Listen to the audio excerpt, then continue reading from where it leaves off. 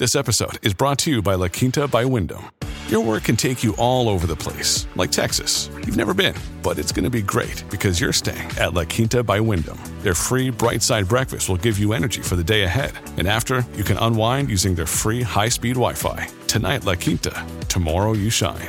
Book your stay today at lq.com.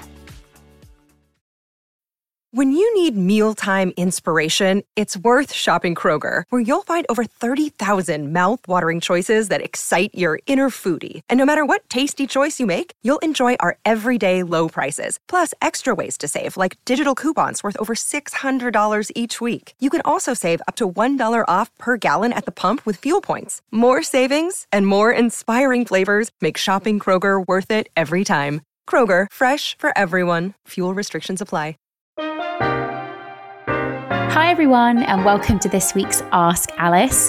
Thank you so much for all your support with this new episode format that we are doing. I am so loving the Ask Alice episodes, and I'd love to hear your feedback. If you're enjoying them and finding them useful, drop me a DM on Instagram or send us an email to the show email, which you'll find in our show notes. It'll be really nice to hear how you're finding them. And again, if you have any questions to send in, that is the place to do it. But moving on to today's question. So I picked this one out from a question that I received a while ago on Instagram, and it was around what constitutes a rest day and when should someone be taking one. I think it's really relevant to talk about this because, and I've used this quote many times in my career, but I always remember a very wise coach saying to me that we need to basically rest as hard as we train. And what I tend to think people get in the mindset of doing, particularly in January, as we move towards the end of it even, people are starting to maybe lose the amount of motivation that they had at the start of January, and also probably recognize that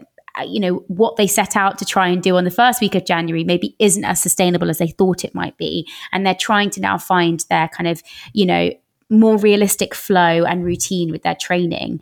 And so it's really important that we do talk about rest days. They're such a huge component of a training program, a training routine, of our lifestyles, as someone who just exercises regularly. And so I kind of want to go into a couple of different things today, really talking about what is a rest day, how does one know when to take one, why to have a rest day, how many rest days is enough. So all of these things we're going to cover just to make sure that I can kind of equip you with enough information as possible for you to make a conscious decision as to when and if you should take rest days, more or less of them, and also understanding the why behind their importance as well. So let's go into the first question that I posed to you, which is, what is a rest day? So if I were to say to you, do you know what a rest day even is?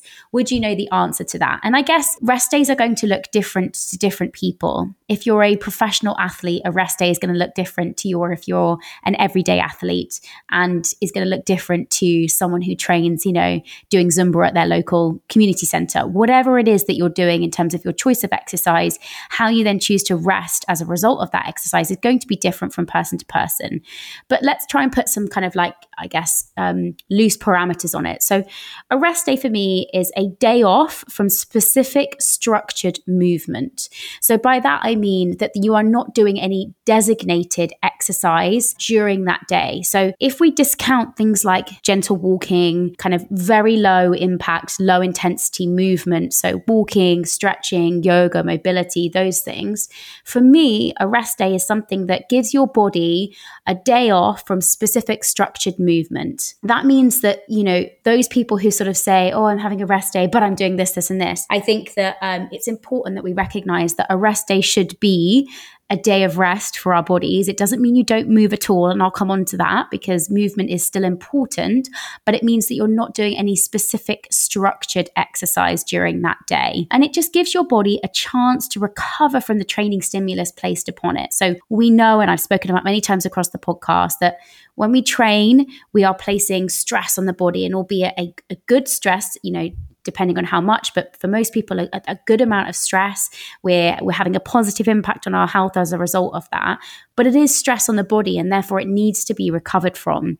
So just the same as if you had, a really stressful day at work, and, you get to a Friday and you're like, my brain feels fried. I need to have a bit of a breather day.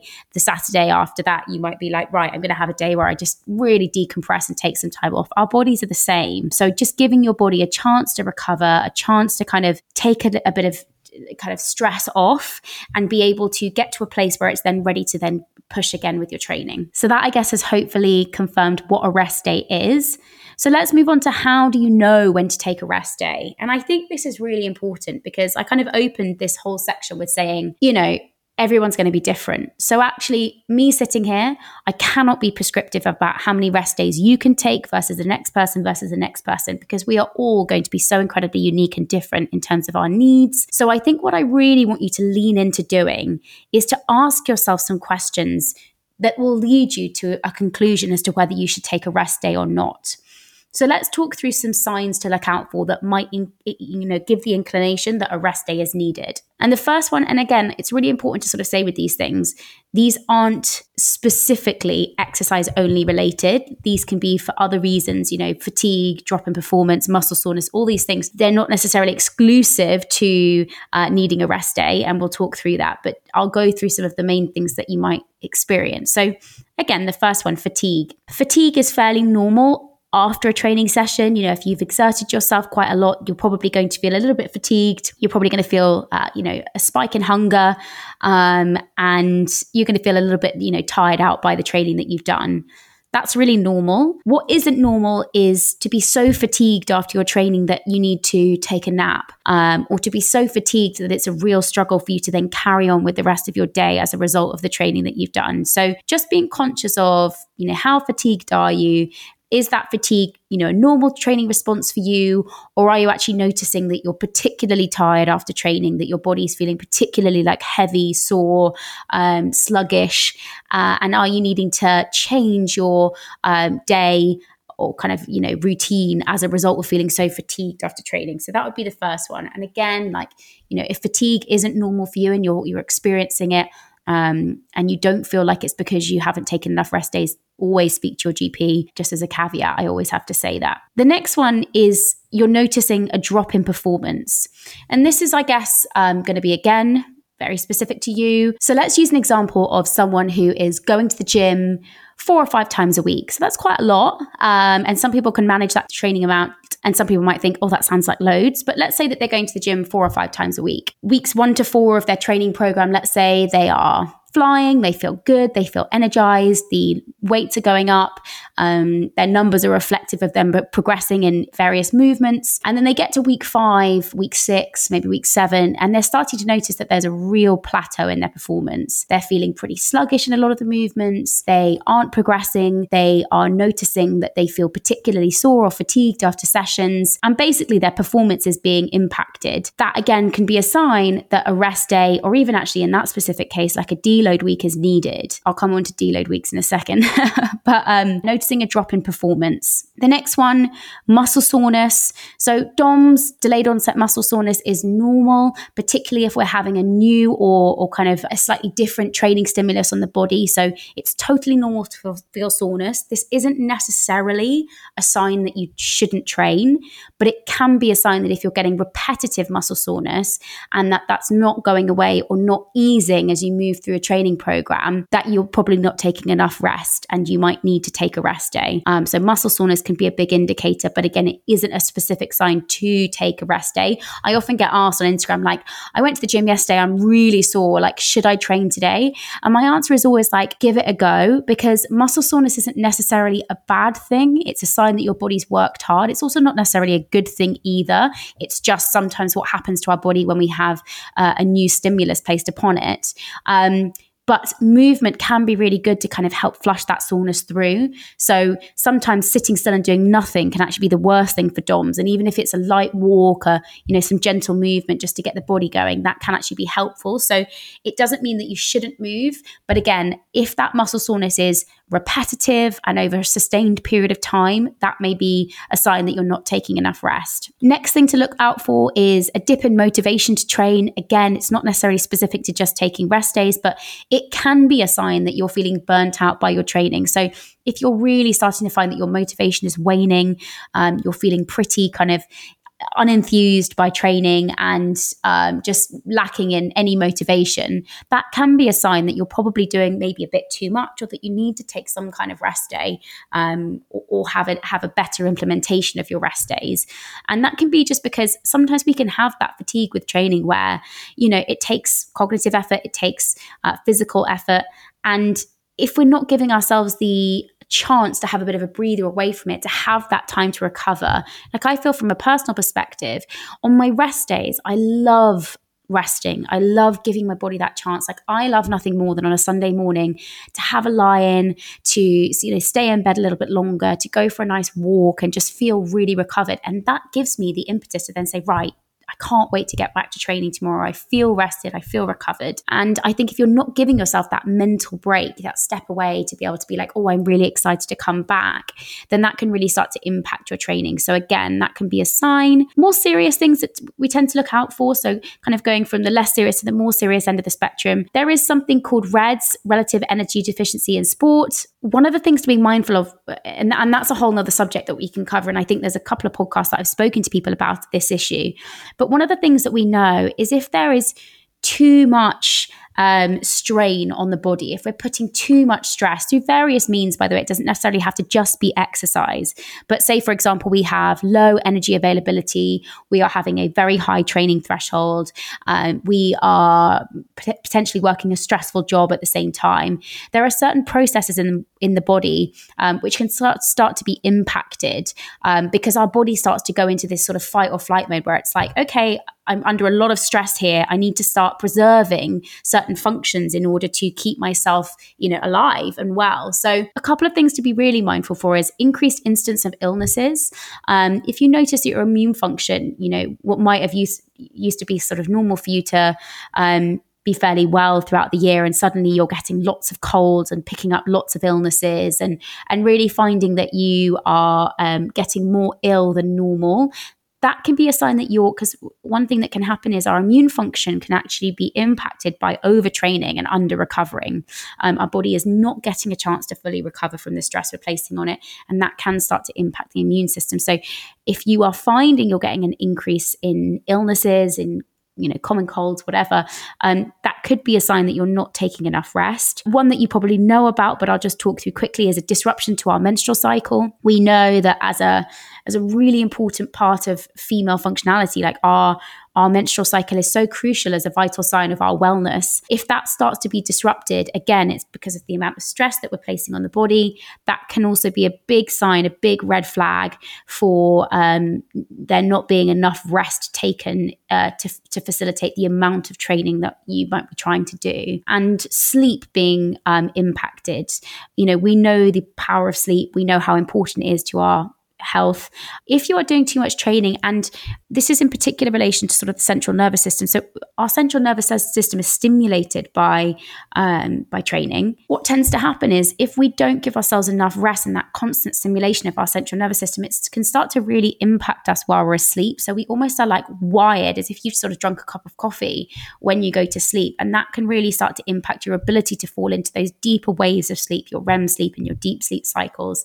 And so you don't ever feel fully rested. So you might have slept from 9 till 6, let's say, but actually within that you're not really ever falling into that sort of deeper restorative sleep. So again, if your sleep is being impacted, if you're waking up lots in the night, or you're just feeling that you're not feeling recovered and rested after a night's sleep, again, that can be a red flag.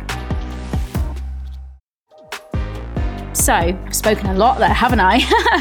I'll run through them quickly. So how do you know when to take a rest day? Fatigue, drop in performance, muscle soreness, no motivation to train, increased incidence of illnesses, disruption to menstrual cycle, struggling to sleep.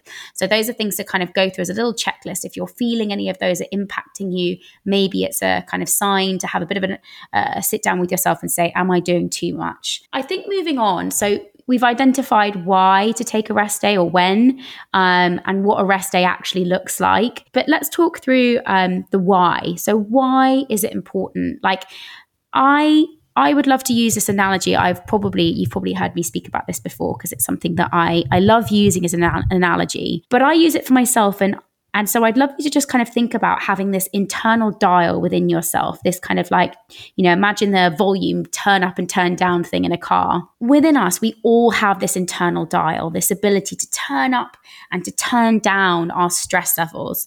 And to some extent, they are unmanageable. If we've got external things that are affecting our stress levels, whether that be, children inhibiting our ability to sleep, or a really stressful period of time at work, or we're going through, emotional stress, whatever it might be, there are definitely things that we can't avoid, or are more difficult to avoid, and which we don't have control over necessarily. But to a certain extent, we do have control over our ability to turn up and turn down that internal dial. And why having a rest day is so important is that it helps us to turn that dial down. A lot of our lives are spent turning that dial up, tipping ourselves into our sympathetic nervous system, our fight or flight mode, whether that be just living the life that we're living with all the busyness and the kind of chaos that goes on with it.